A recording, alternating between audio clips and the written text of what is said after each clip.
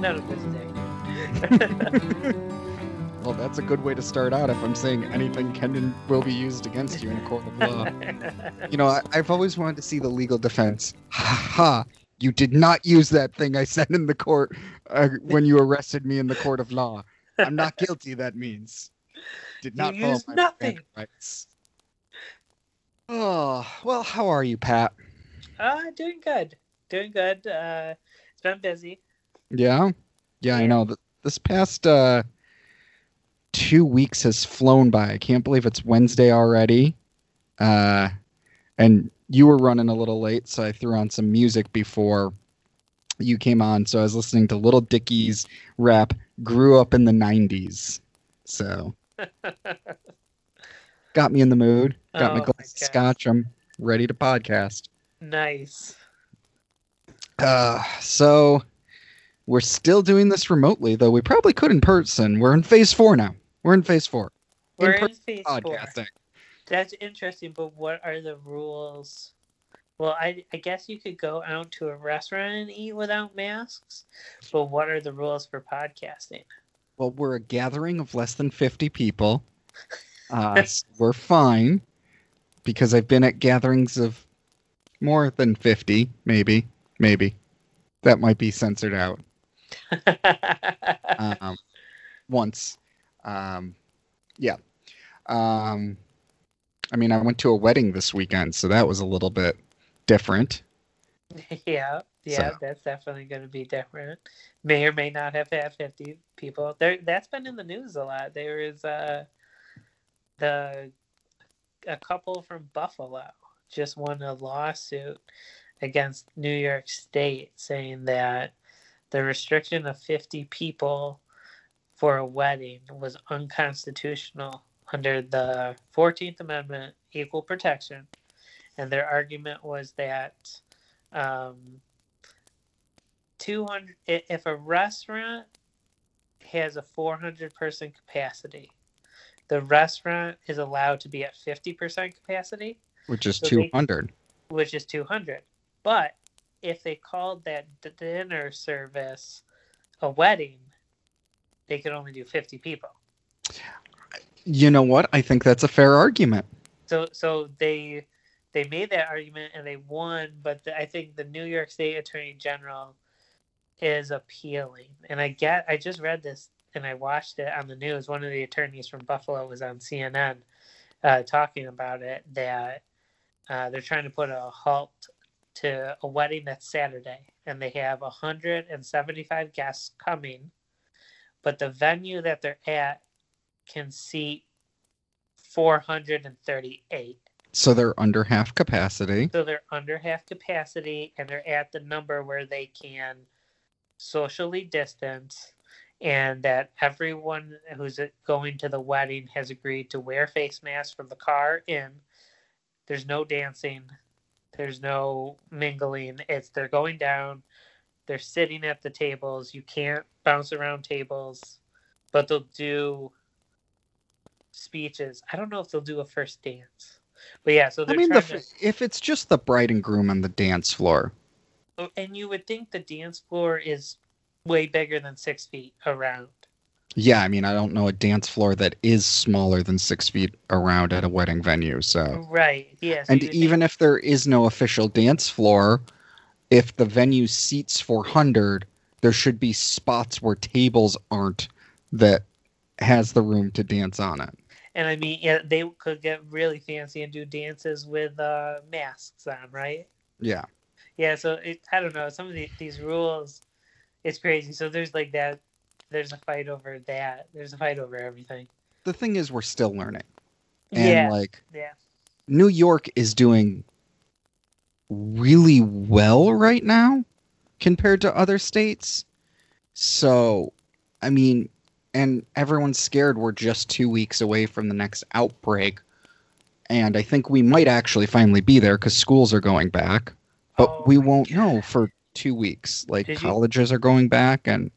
That's a great point. I think just heard, I think it's RIT. They had 40, or it was either 40 or 60 cases, which I think Monroe County has been having 30 a day, 30-ish, right, a a day. day, if So that high. so I think RITs add in there 40 or 60. I can't remember the number. It was one of those. Um, Add in that the college, that could be spike. Well,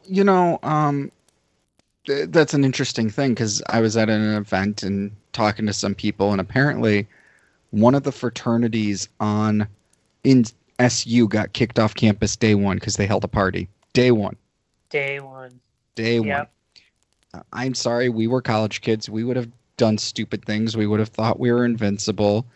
Um, it's bound to happen. And I mean, like, so we went to Ithaca. This is going to get into what we've been up to. We went to Ithaca 2 weeks ago, which is great. They had, at the time we went, they had 3 active cases. I think they're up to 7 active cases right now.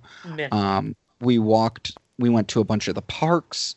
We tried to do, I forget what, it's the state park down there, and there's a hike. We made it halfway up the hill, and it was like, you only go one way. You have to go one way. We made it halfway up the hill, and we're like, screw it. We're going back down. Like, we went the other way. We just couldn't make it. It was a lot more difficult than we thought. But then on Sunday, we went to Cornell's Botanical Gardens because Cornell was not back in session yet. And I wish we had gone there day one. They were absolutely amazing. And then I drove out of the way to pull into the driveway of the Pie Cap house and get a picture of the house down there because they have a official house down at Cornell. So saw that. Yeah, and now that you just said that about, I just saw, and it's in the sports news. I think it's UNC just had to close for 2 weeks. Yes, they just closed because they had a huge outbreak. And I think what they were saying, I keep seeing this on like ESPN because they're talking about UNC's football program shutting down. And I think they said it's traced back to house parties and I bet they have big official houses from all different organizations.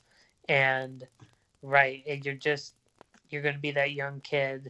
You've been cooped up for months. So if you were a high school senior, you were cooped up.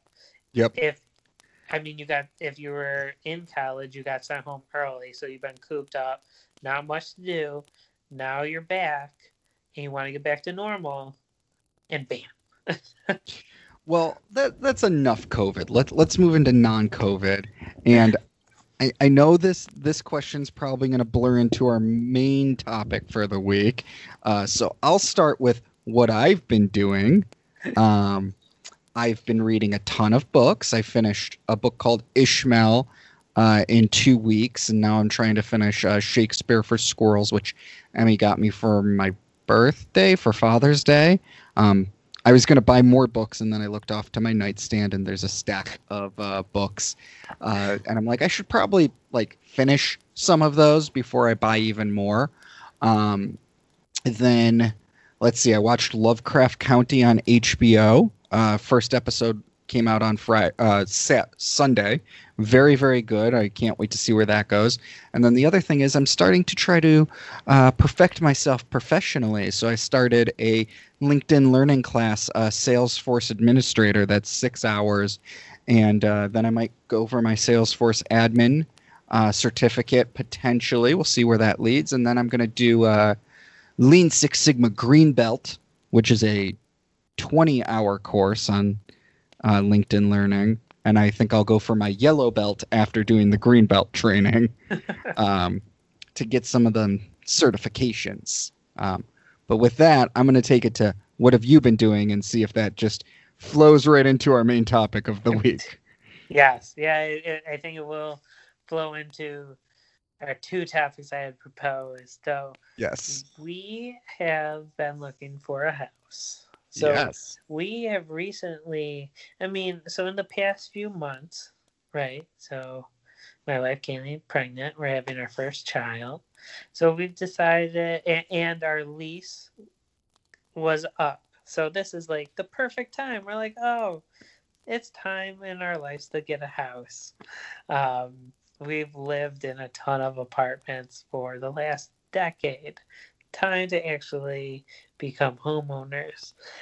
So for the last couple months, like we've just kind of like casually looked, get the Zillow app out there, see what's out there, what kind of houses, what are the prices, and then like last month I started pulling information on the different towns and like what are their school taxes, what are their property taxes. Like we looked up the school districts, so it's like what are their school districts ranked, like how do they rank these school districts, like where are these schools located.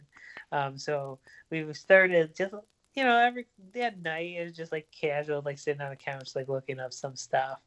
um, but so in the last 3 weeks, so we got pre-approved from a mortgage company. Then we got a hold of a realtor, and we have now looked at 5 houses total. So now we're set up. So a realtor has their own website, and every single house that gets listed in like our search terms, and our search terms are pretty much like Monroe County, because we know our budget. It's like talking to the bank. Our joint salary is pretty decent, but our joint debt is crusher, and it's because of my law school debt. I have, oh my god, 6-figure law school debt, and no end in sight. So it's just like, I mean, even if I was the most successful, there's just no way I can pay it off. It's like a lottery. I would have to hit the lottery to pay off this. So that is a little crunch on the budget. But so we started looking with a realtor, and she set us up with the search criteria, and now we get like every house that is listed in Monroe County, we get an email that's like this just went on the market. Um, and we looked at 3 houses on Saturday. And okay, so here's the craziest thing now. Now I knew that the housing market in the Rochester area was hot. That's like there's been articles written. That's one of the hottest markets in the country. And I was thinking that the pandemic would have slowed things down. Nope. No, that's crazy. I would thought like people would be nervous and or not expending tons of cash on buying a house, down payment and stuff. Not the case. Nope. People are buying houses right now. Well, so we are in our main topic of adulting hard, and we're going to adult hard the first part of this episode. Well, I'm still going to propose you could become my neighbor, not my direct neighbor, but the house is only 3 or 4 doors down from us. So I know. Did they just lower the price too? They might have. I didn't look at it. I think they did, because I think originally it was like It was $190 originally. Was it 190? Oh, maybe it's the same, because that's like the tippy top. Like that's towards the top of a budget. Like 190 is in our budgeted area, but that would be like the top of it. It would be, yeah. I mean, 200 would probably be like breaking point. But so here, another problem with this is that it's so hot. Every house is going 10 plus thousand over list price. Yep. So we just looked at a house on Saturday, and it was in Webster, 3-bedroom house, and it's like 1,700 square feet. It was listed at 182, and we're like, that's perfect. That's like in our budget. We got there, and our realtor was like, no. It was a beautiful house. It had a huge lot, nice backyard, but it was, there's the rumor on the street, I guess, between the realtors is that it's going to sell for like 210, 220, 230. Like, God, we're talking like $30,000, $40,000, $50,000 over list price for a 3-bedroom. It wasn't even like it wasn't a huge house. This was like your pretty standard suburb 3-bedroom house, like nuts. So we're like, so that was pretty disappointing. The other houses we looked at, they were nice, but they were a little too small. They wouldn't really fit. One said it was like a 4-bedroom, and we got there, and it seriously had like 4 rooms and a kitchen. I was like, it listed every room as a bedroom. It was teeny. But so that's, and it's crazy because these houses will go up in the middle of the week, and they're doing delayed negotiations. So a good example is the one we looked at tonight. It was listed yesterday, Tuesday, which is a Tuesday. Then delayed negotiations until Friday at 4. So you have to submit your offer by Friday at 4. So it will only be on the market for 3.5 days. Because someone will have listed their offer by... It's nuts. So you have 3.5 days from it being listed. You have to go see it, and you have to get your offer in. And then it will sell that night. You will know if you have it that night, which is nuts. So there were back to back people looking at that house. When we left, there's a line. There was a line to get into the house. Oh my God. Yes. A line. It's nuts.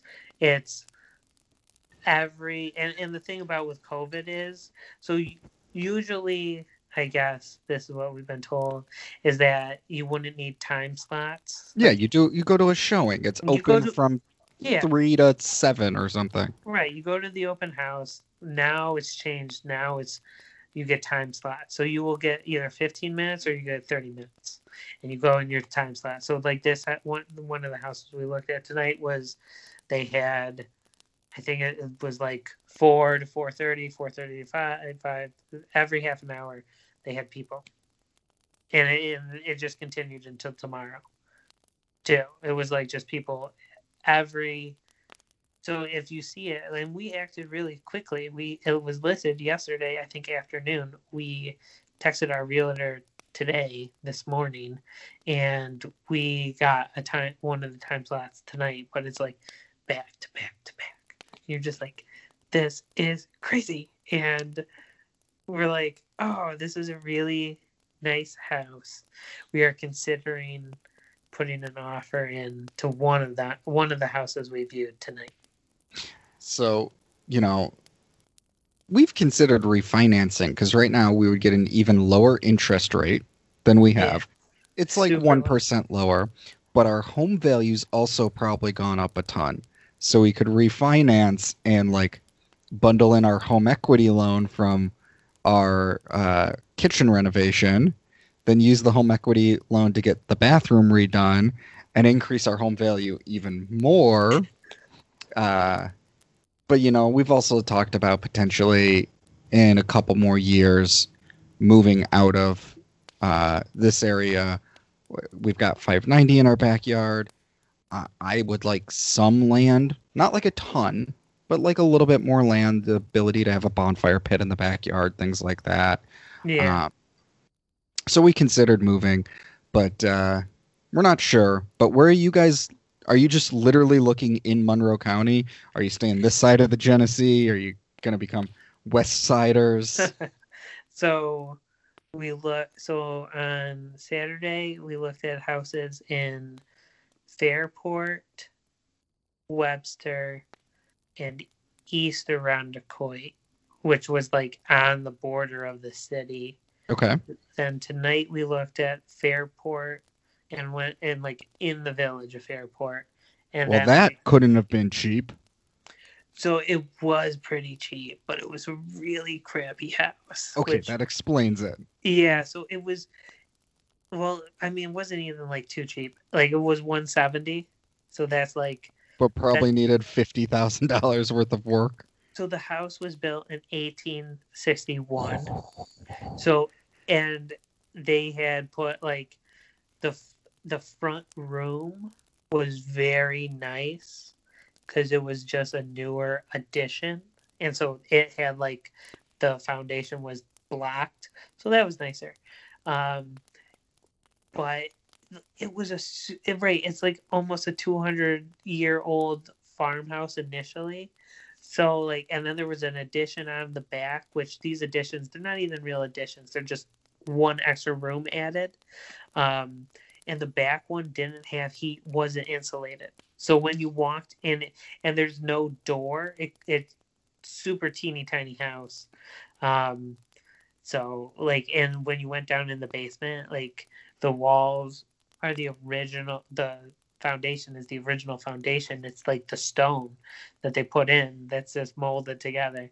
So, oof, there, and yeah, so it was like, and it was right on a busy street, and you could barely fit two cars in the driveway, and there was like no backyard, but it was seriously in like the village. It was, you could almost see Fairport Brewing Company from the front yard, and you were like a quarter mile from the library, the restaurants. It was like all that stuff. It was all that walkable. stuff. So, two things. First of all, ghost. You'd have to worry about ghost in a house that old. It's got to have at least one ghost. Oh, it was right across the street from a cemetery. Okay, so multiple ghosts. Multiple ghosts. Multiple ghosts. Don't know if you want the ghost house, but you could probably buy it, make it into a bed and breakfast, and advertise it as the ghost house.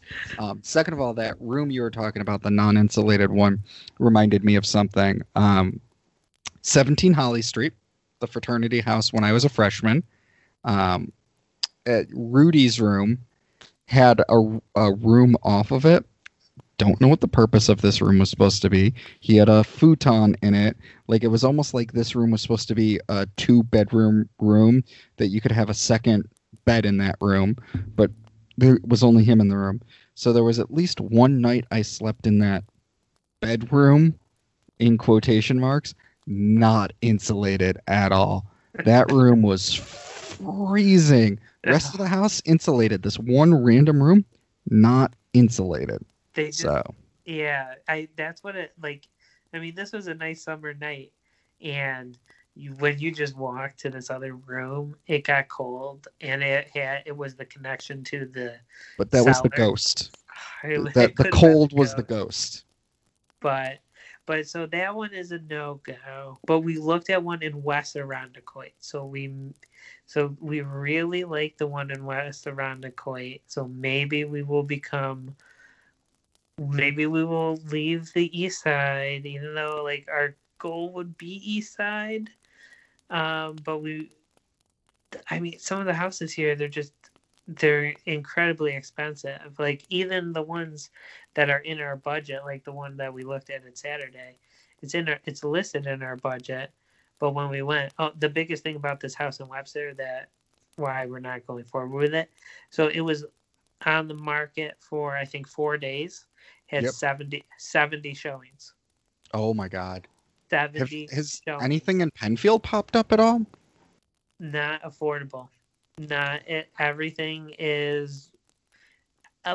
See, it seems like the cutoff is like 200,000, which is kind of like that would be, well, really top of our budget for where we're at right now.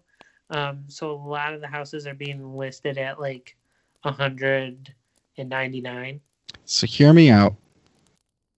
North Gates and North Greece. Even Chili. Those should be more affordable. They are. So we have. So our search includes like Ogden, Spencerport. Spencerport tends to be pretty expensive, though. Yeah, so we've hit, and we threw in Henrietta too. Like we pretty much. Monroe County. Pretty much Monroe County. We didn't do Greece. Greece is like the only place I think we didn't list. That's a good choice. I mean, and we had the city. We didn't list. We listed parts of the city, So apparently, North Winton Village is the Yeah. new hotspot for millennials. Yes, it is. We Our looked our at North Winton Village. so our realtor called it the Park Ave area for millennials. Yeah, so we looked at a house there, and it was relatively nice. It was huge, had a 2-car driveway, but no garage, had a really big backyard for being in the city, Huh. and it was 4-bedroom, 2-bath. And I Ooh, mean, it big. was shockingly like, it was that at the time was at the tip of our price range. I think it was at 185. So we like immediately threw it out the door because I was like, this is, Yeah. it's that was the tip of our price range. Like we'd be house broke at that point. And I was like, Yeah. it doesn't have a garage, and even though it's like pretty up to date, we don't need 4 bedrooms, though. God, in this time, I wish we had it because we could each have our own office. But yeah, so we looked there. We looked in North Winton Village. Then we looked in Brighton. We looked at one place. I think it was in Penfield, and it was like super affordable. It was like 100,000, if that, 900 square feet. It was a micro home. It was a 3-bedroom, 1-bath home, and I was like, we walked in and we both looked at each other and we're like, yeah, nope, too small. I mean, we're at 13, and I think our house is too small, but I also, grew up in a 1,700 square foot home with 3 people living in it. So, I expect to have space out the wazoo. So the house in West Roundacoit that we liked, it's on a pretty quiet street. It is a 3-bedroom, but it has a bedroom on the first floor that they listed as a 4th. It really probably would be our home office. It's 1,700, and it looks very similar to the house we looked at in Webster. They are like almost identical layout. The Webster one was a little more updates. Mm-hmm. But the Roundacoit one was pretty nice. So we liked it. It had an interesting backyard. It's not the biggest backyard, but it's got some space. But it's got a big hill on it. So part of it's on a hill, but it would be enough space for they had like a picnic table, and they had a fire pit area, so those would be pretty nice. But now, after seeing like people waiting in line to see it, it's just like, man. See, if you just get a place with a fire pit, then I don't need to move. I'll just come over your house for fires. We'll be socially distanced. There'll only be the 6 of us, once you have your kid, and Nessa will be there just roasting marshmallows till she falls asleep, and I know, because all is good. I can't buy the house next to you. If you guys are thinking about moving, you guys will have to come move to West Roundacoit. I don't know if we're thinking more Penfield, Fairport area. I'd love to live out that way. Yeah. But then the other thing is, like, in Brighton, we're so close to everything. There is 4 Wegmans within a 15-minute drive from our house. There is an entrance to 490, 390, and 590 within 10 minutes of our house. And we can pretty much reach anywhere in Rochester within 20 minutes, and most of Monroe County within 30 minutes on a good day. Yeah. Where we had to go someplace west of here that was an hour and 20 minutes away, but we had to drop Nessa off at my parents' first. That added almost a full half hour onto our trip. And I'm driving and I'm like, I've made this drive like 3 or 4 times in the past month. This drive didn't seem so long. And I was like, oh yeah, I'm coming from Gates. I'm super far away from everything right now. Yeah, that is one of the downsides of the West Irondequoit house because it's not near Anything? anything. Well, it's super close to the lake. Okay. So it's very close to Durand, and it's very close to like that area. So there are a couple of nice things. It's very close to Irondequoit Library. So let's adult hard really quick. You said it's very close to the lake. What's your flood insurance look like? You're going to need flood insurance. That isn't cheap. You don't want to be in a flood zone. Trust me. Oh my God. Very true. Plus, it had a partially finished basement. So that was. My parents got put into a flood zone by the town, and they fought it tooth and nail because they were like, well, you're in a flood zone because across the street in the backyard, there's a creek. Now, I used to play with the neighbors across the street. The creek was maybe 6 feet wide and at most was holding 1.5 feet of water in there. They put my parents' house in a flood zone because of that. My parents' house, which was uphill and across the street, probably a good 2 to 3 football fields away from this creek. And they're like, this makes it a flood zone, and it jacked their insurance up to have flood insurance. So you don't want to be in a flood zone if you can avoid it. I would, yes, definitely. Yeah. So we'll see what happens with that one. But yeah, that's been our adventure so far. It's been kind of like, on one hand, it's kind of exciting. It's a big life decision, life move. But on the other hand, it's been like, the first house we really liked that we're like, oh my God, this could be our home. They're like, oh yeah, it's been listed for 4 days and it's had 70 showings. Well, on top of that, you got the baby on the way, so you want to try to move before that happens. Trust me. You got to let me know. I'll help you move in. I'll help you set up the room and stuff like that as you need, because once the baby comes, here's my advice to you. Whenever the baby's asleep, you sleep too. And take that 10 weeks, 12 weeks, whatever New York State gives you. It's going to be exhausting. Oh my God. Right. I know. Yes, we will need your help. It's crazy how I thought we had a lot of stuff when we moved in here. I thought we had a lot for just 2 people, but we added a ton since we've been here because we bought a whole new, because we went from a 1-bedroom to a 2-bedroom, and we bought a whole new bedroom set for us. So we had the frame, 2 big dressers, 2 nightstands, and we just added a couple pieces of furniture. And I'm like, oh my God, this is going to be a nightmare. Gonna price moving companies, but it might have it might have to be the U-Haul. The U-Haul with friends, man. I hope not, but we're like, we're in our 30s. I'm in my 30s. Like, you shouldn't have to do that anymore. And you're right, and you. I'm gonna be relying on Kevin to move everything. He's a youngin'.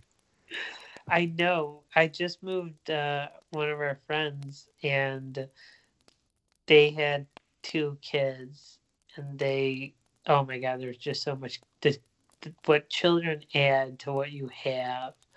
I'm like, oh man, if we can't find anything and we move after the baby comes, I'm like, we're just going to have so much more. Oh, yes, I see your entire basement. My entire basement is pretty much kid stuff. Oh my God. Yeah. Kid stuff that is not being actively used. The rest of your house is full of kid stuff being actively used. Uh-huh. Yep. I can't wait to get rid of. We got rid of about 30%. There's another. Well, we wanted to hold a garage sale, and due to COVID, that didn't happen. I mean, I had everything in the garage ready to be put roadside, and then it moved all back from the garage back downstairs, and I'm like, fucker, just got this out of here. There was room in here, and now it's all back here again. So we're gotta get rid of this stuff, but I understand, man. You want to buy that house before baby. if at all possible, and at least like a month or two before baby.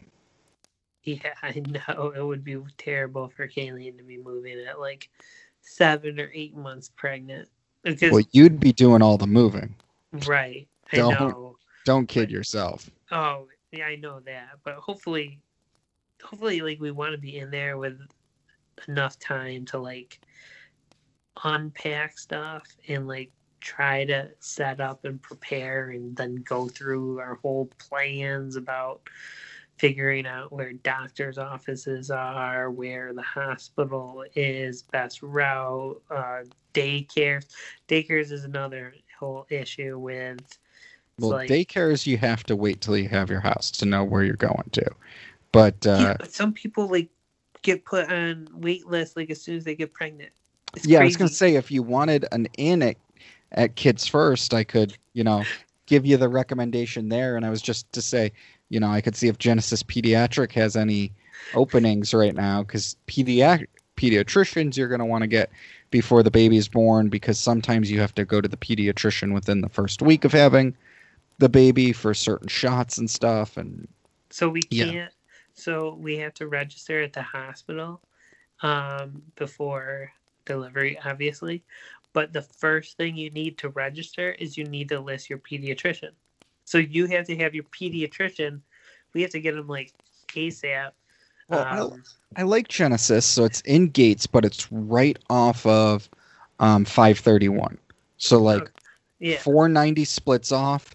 It's that first exit off 531 onto Elm Grove Road, and then they're right near the YMCA on Elm Grove Road. So it's super easy to get to. So yeah, now we're getting into baby talk. So there's that. And Emmy will keep sending you houses, I'm sure. Like, I came home from picking up Nessa a couple weeks ago, and I'm driving, and I was like, I literally just left the house 10 minutes ago, and that for sale sign was not up. So I was like, Ness, do you want to go for a little walk? She's like, yeah, Dad, why? And so we walk. I was like, just come with me. So I walk down. I get the house number. I send you guys the detail. That's the $190,000 home. So now every time we drive by, Ness is like, Dad, look, it's the house for sale. And I'm like, I know. And she goes, if it's still for sale when I'm out of college, I'm gonna buy it and live down the road from you guys. And I'm like, that's so cute, but it won't be. Like, I'm shocked it's actually still for sale right now. That's the craziest thing, because it's like some of these houses are gone in like 2 days, and some of these houses are sitting. One of the houses that we looked in today was like it had just been reduced price. I don't know. I have no idea what this market is. So confusing. It's area too. Like, don't get me wrong. I'm in Brighton. It's great, but that house does have 590 in the backyard. Mm-hmm. There's a lot of houses for sale right now. So people have other options to put their bids in on. So people are taking their time with houses. So yeah, nuts. It's just so many factors to consider. It's like price, of course, is it the big factor, but there's just so much other stuff, because there's purchase price, but there's like how you work out the terms, how you work out the deal to like get your monthly payments, which is like even more important than purchase price, because it's like you could get the best deal, but if you set up your monthly payments to be too much, then we're going to be house broke. Yep. And yeah. Like, so I feel like I'm going to be house broke anyway, but we made a ton of deals with our houses. So like, there were definitely some broke things that we should have asked to get fixed. Like, they had kicked a door frame in upstairs at one point, and we're like, nope, just leave it.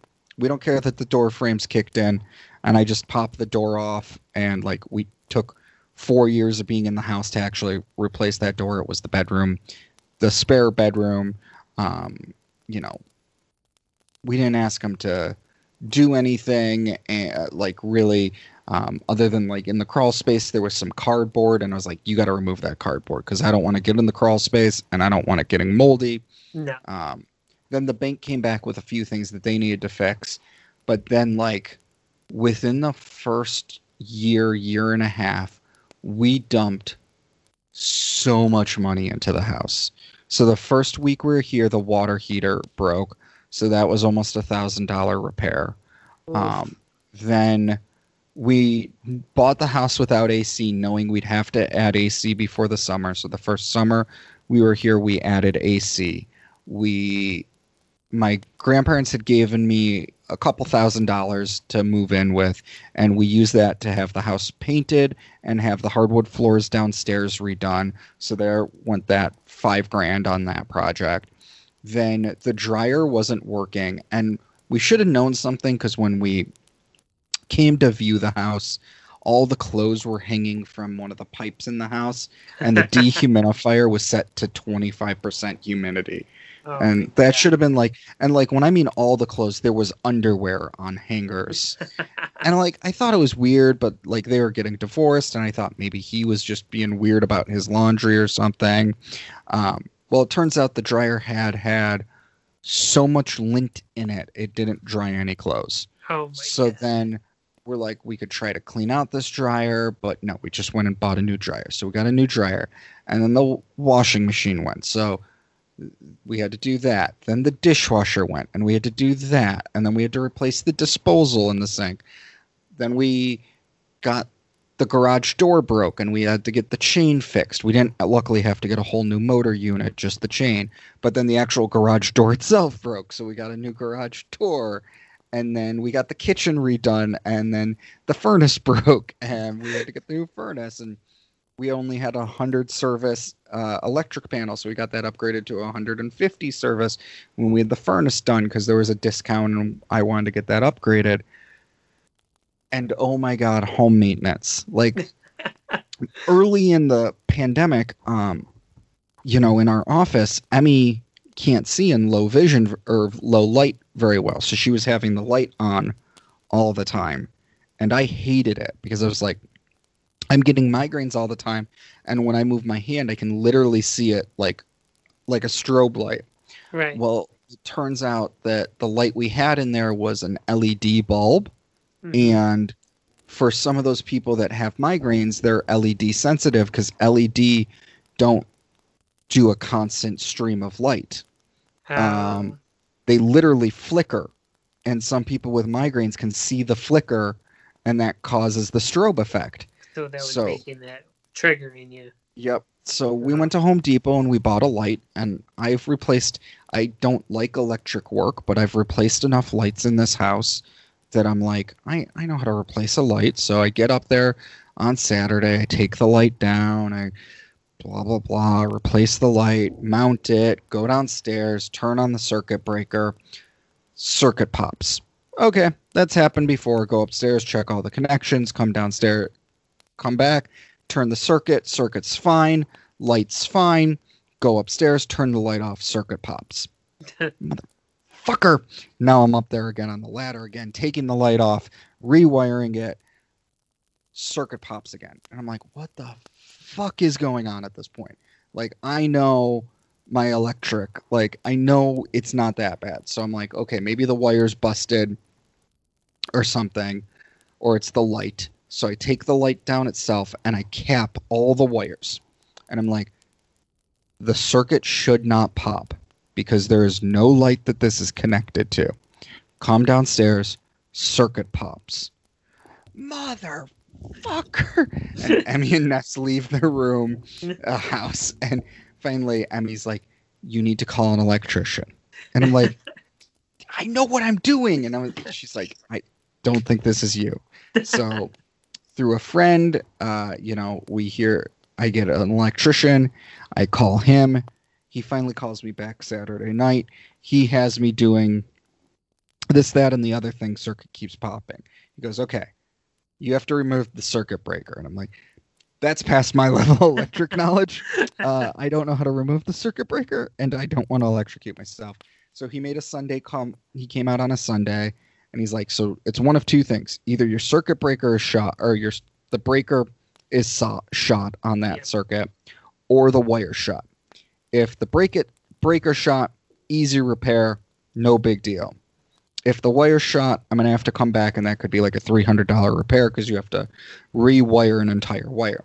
Now, though we got our panel upgraded, we had none of the circuits replaced. The only circuits that are new are the ones they put in with the furnace and the kitchen and the AC. He takes out the circuit, disconnects it from the power, tries to flip it on with nothing connected to it, and the circuit pops. And he goes, "That's good news. It means the breaker's probably shot." Throws a new breaker in, power. I had wired the light correctly and everything. It's just the stupid breaker had gone after, Oh my God. 40, 50 years. Oh, yeah. So that's the next thing in electric I need to figure out is how to replace a breaker without electrocuting myself. It looked relatively easy. It looked like you turned off the power to the house. You take off the panel, and then there's like just 2 pins that hold the breaker in. You pull the breaker out. There's a single copper wire that goes into it. You pull the wire out. You put the wire into the new breaker, and then you pop it in. It looks that simple, but I'm like, I know I'm going to electrocute myself right at the breaker, and that's going to be the end of me. This is one thing I'm not comfortable.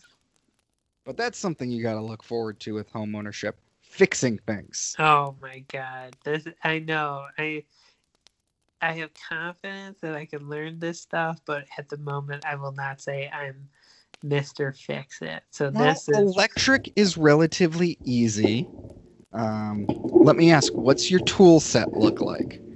Non-existent. Oh, well, then I've got homeowner gifts for you. You're going to need the basics. You're going to need a couple rolls of duct tape, plumber's wrenches, at least one multi-purpose screwdriver, a hammer. I'll get you the basics of homeowner stuff.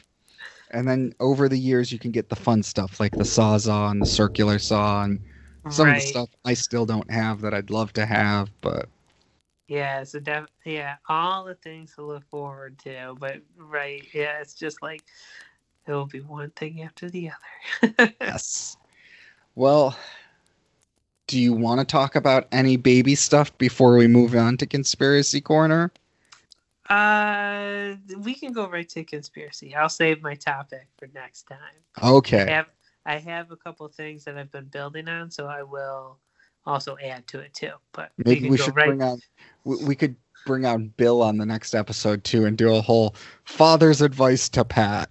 Seriously. There's a lot to cover there, but yes. So for Conspiracy Corner, I'm actually bringing a philosophy thing this time around. I just finished a book called Ishmael, and it's a Socratic dialogue between a gorilla that's telepathic and a human about how humanity got the way it is. And I thought it was a very interesting concept. So he makes this whole proposal that humans have only been civilized, living in cities and having agriculture for about 10,000 years. But I'm going to mess up the scientific term. I think it's the genius, like Homo erectus, Homo Neanderthalis, Homo sapien, is like 100,000 years old. And humans, or at least the Homo race, lived for that 100,000 years. And so it's kind of making the point that living through agriculture is not natural. It's fighting against the natural order of the world. And that a lot of our myths, like the story of Adam and Eve and Cain and Abel, are telling us that God granted us this earth so we can do with it whatever we please. But that has led to some of our bad behaviors, like poisoning the earth and things, because we think it's our right to do it, that we don't have to follow in the way of nature. And I thought it was a really interesting concept. I'm not saying that we all go back to living like nomads. Yeah. But he made some interesting points on it, like that, there's still people starving today, but we're overproducing food.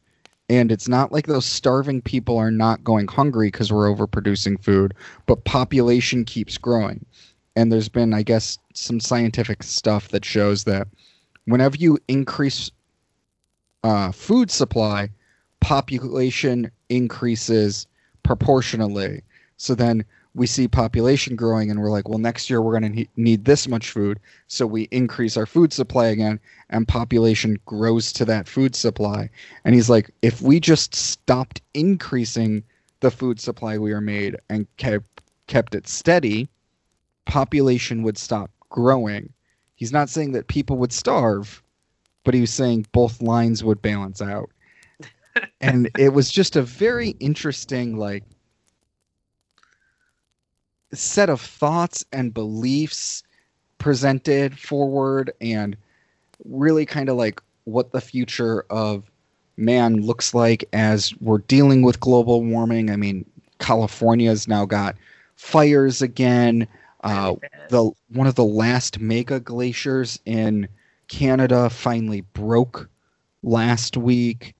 Death Valley recorded its highest temperature ever, and the highest temperature recorded on Earth since we started recording temperature. You know, it's 130 degrees. It was over 130. Yeah, and it's just death. Like we'd be dead if that was. Yeah. Okay, I'm gonna go off the deep end here. You ever think that the Earth is trying to kill us? Like, think about it. You think COVID, murder hornets, bubonic plague this year, the fires, the hurricanes, is the Earth trying to kill us off? Like, you think the Earth is living and intelligent and like, I gotta get rid of these fucking humans off of us. They're wrecking me. I mean, it goes down to the conspiracy thing, and I've brought this up before on podcast, of the Georgia Guidestones, where in the 1980s someone set a freaking like Stonehenge thing in Georgia with 10 rules for living, and one was like maintain humanity perpetually at 500,000 population across the globe, in coordination with nature or something like that. Right. And you know, I'm not advocating for any drastic measures to drop human population, but it makes me think, like, if we established our world on a different set of myths of what our relationship is to the earth we live on, it wouldn't happen in a generation, but in 2 or 3 generations, could we start living differently, not drilling for oil and fossil fuel based economy, you know, not overproducing food, yet making sure that our hungry people get fed, because the food is definitely out there to feed them. It just doesn't get to them.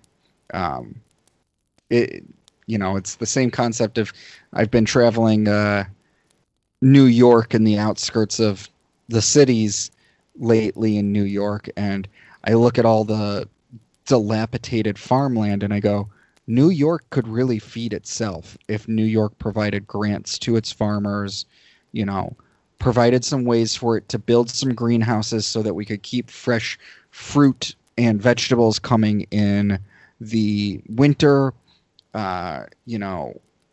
If we could legalize weeds so we could have that tax revenue, and also farmers growing marijuana where farms weren't in use. I think like New York could be self-sustaining, but at the same time, that is a very agriculturalist view compared to what this book is saying. Is I'm like sitting here going, no, New York should be farming itself to feed itself. We shouldn't be sending our food to other states. We're keeping everything ourselves. Make New York great again. There you go. That's a platform. Make New York great again.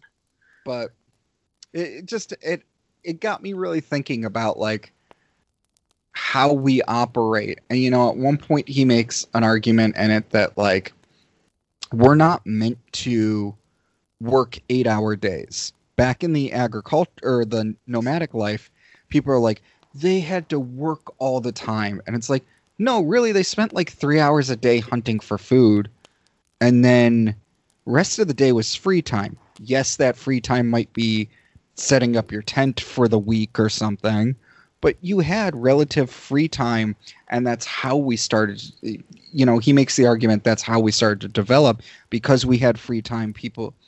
Ancient people could experiment with tools, and then Yeah. we learned about tools, and then tools made life easier. But then as life got easier, we started putting in systems of control like money and laws and things like that then brought us to where we work 8-hour days, and some people put in 70-hour work weeks, and we think this is normal, yet then we have anxiety and depression and all these things that are, well, this is the normal way to live. You should feel anxious all the time. So it was a really interesting argument. And he's got 2 other books called The Story of Bee and My Ishmael that those were the books I actually wanted to pick up before I looked at my nightstand and said, I need to read those books.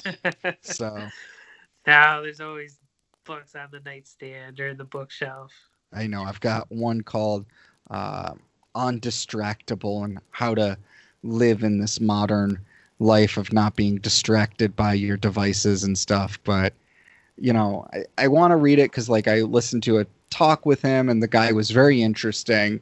And, he wasn't saying that phones are bad, but he's saying, the way we've developed our relationship to our phones is what's wrong. Yeah. So I don't know. I'm starting to become an technologist. I've noticed. I've stopped the podcast there. I'm podcasting. Well, I'm thinking at work. I've stopped taking notes on Word documents at work. I actually have a notebook now, and when I'm taking notes on calls, I'm actually using a notebook again. And I was buying books on Kindle, but I just prefer physical books. But then I also have to, that gets down to the concept of, well, on a Kindle, I can have thousands of books and it takes up yay amount of space. Yeah. Right now I have a bookshelf that's literally overflowing, and I either need to donate these books or, maybe at the end of my yard, build one of those mini libraries and start putting books in there so they get taken. But I'm just I have too many books. Add another bookshelf. I'm running out of space. If I can get rid of the stuff down here in the basement, I could put a bookshelf in the basement. I mean, I have a DVD shelf. Can I tell you the last time I watched a DVD? Oh, never. Never. It's been years since I watched a DVD. I was even thinking of buying the PS5 that doesn't have a disc drive in it and just going all digital. But you could, especially since you have Greenlight out in the Arundicoit house has Greenlight. There you go.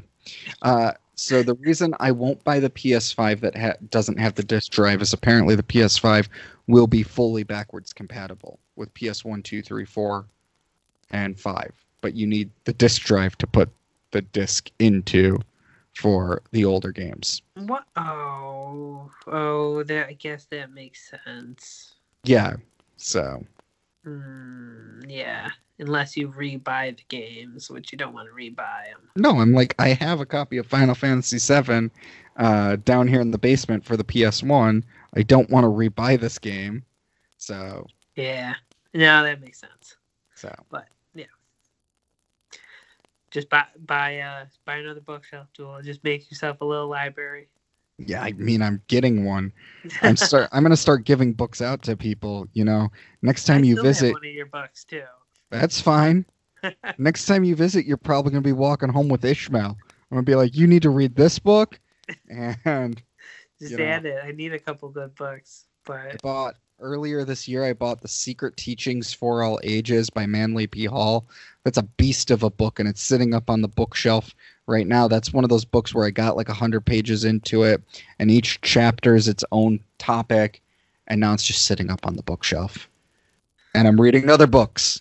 There's not enough time to read. I don't really watch TV or play video games anymore. I just read.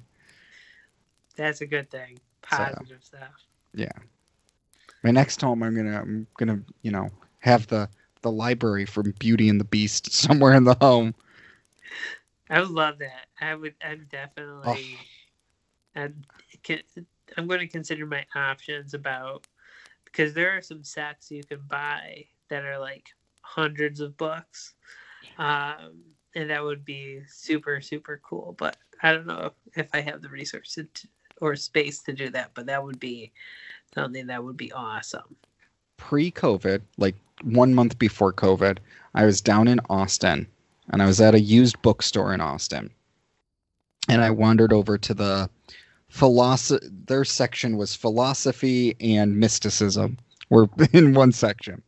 And I'm, leafing through the books, and I'm like, I find this book. It's a nice hardcover, and it was The History of the Freemasons for Freemasons by Freemasons or something like that. And I'm looking through the book, and I'm loving it. It's a beautifully bound book.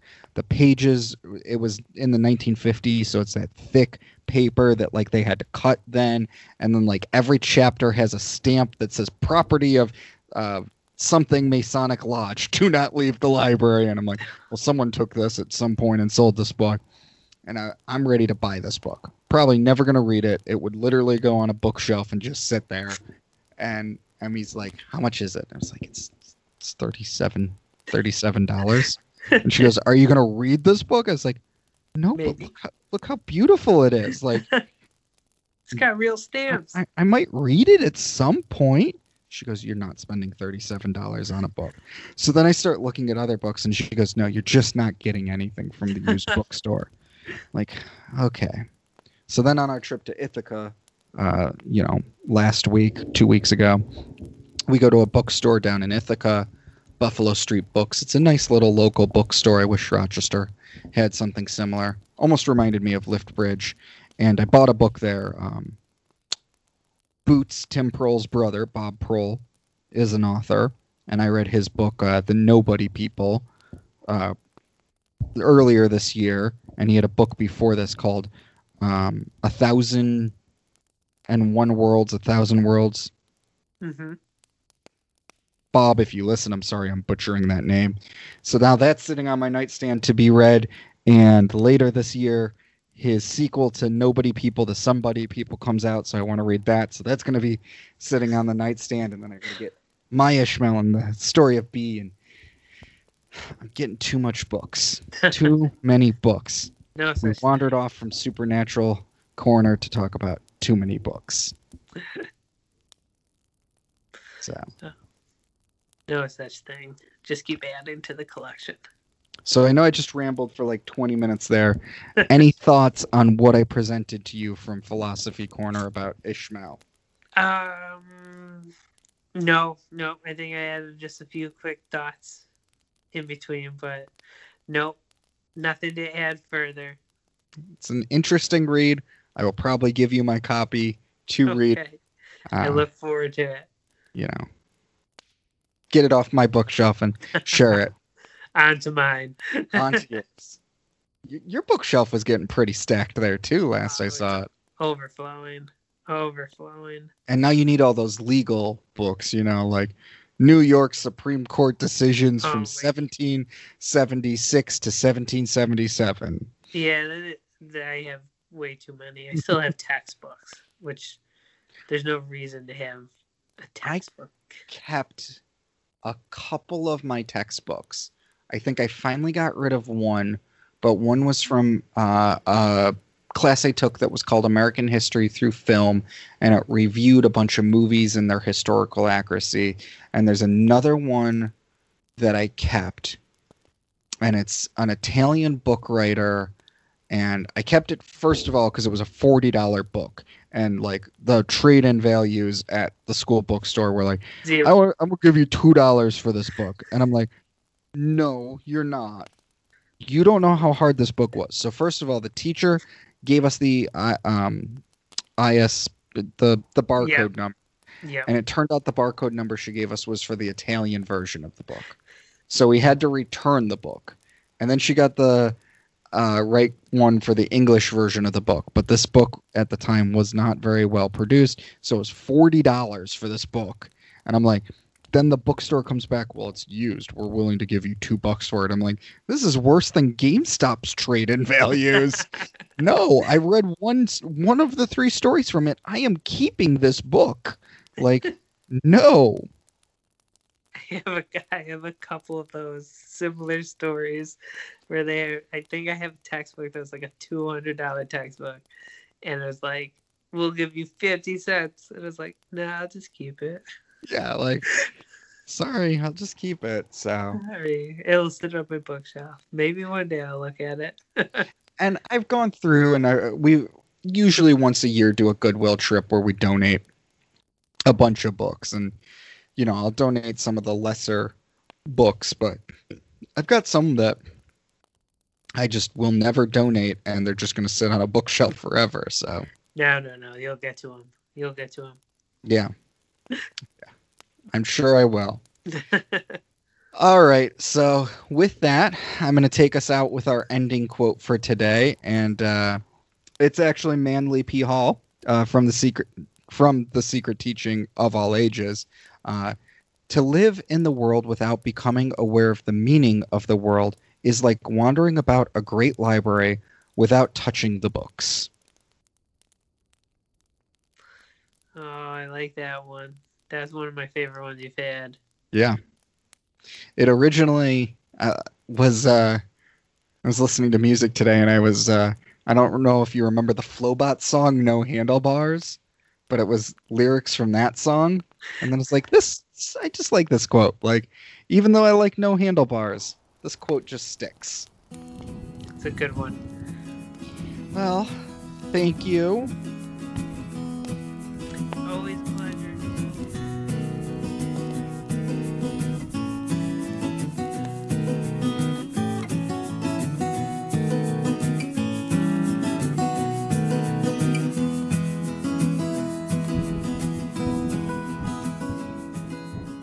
This week's podcast is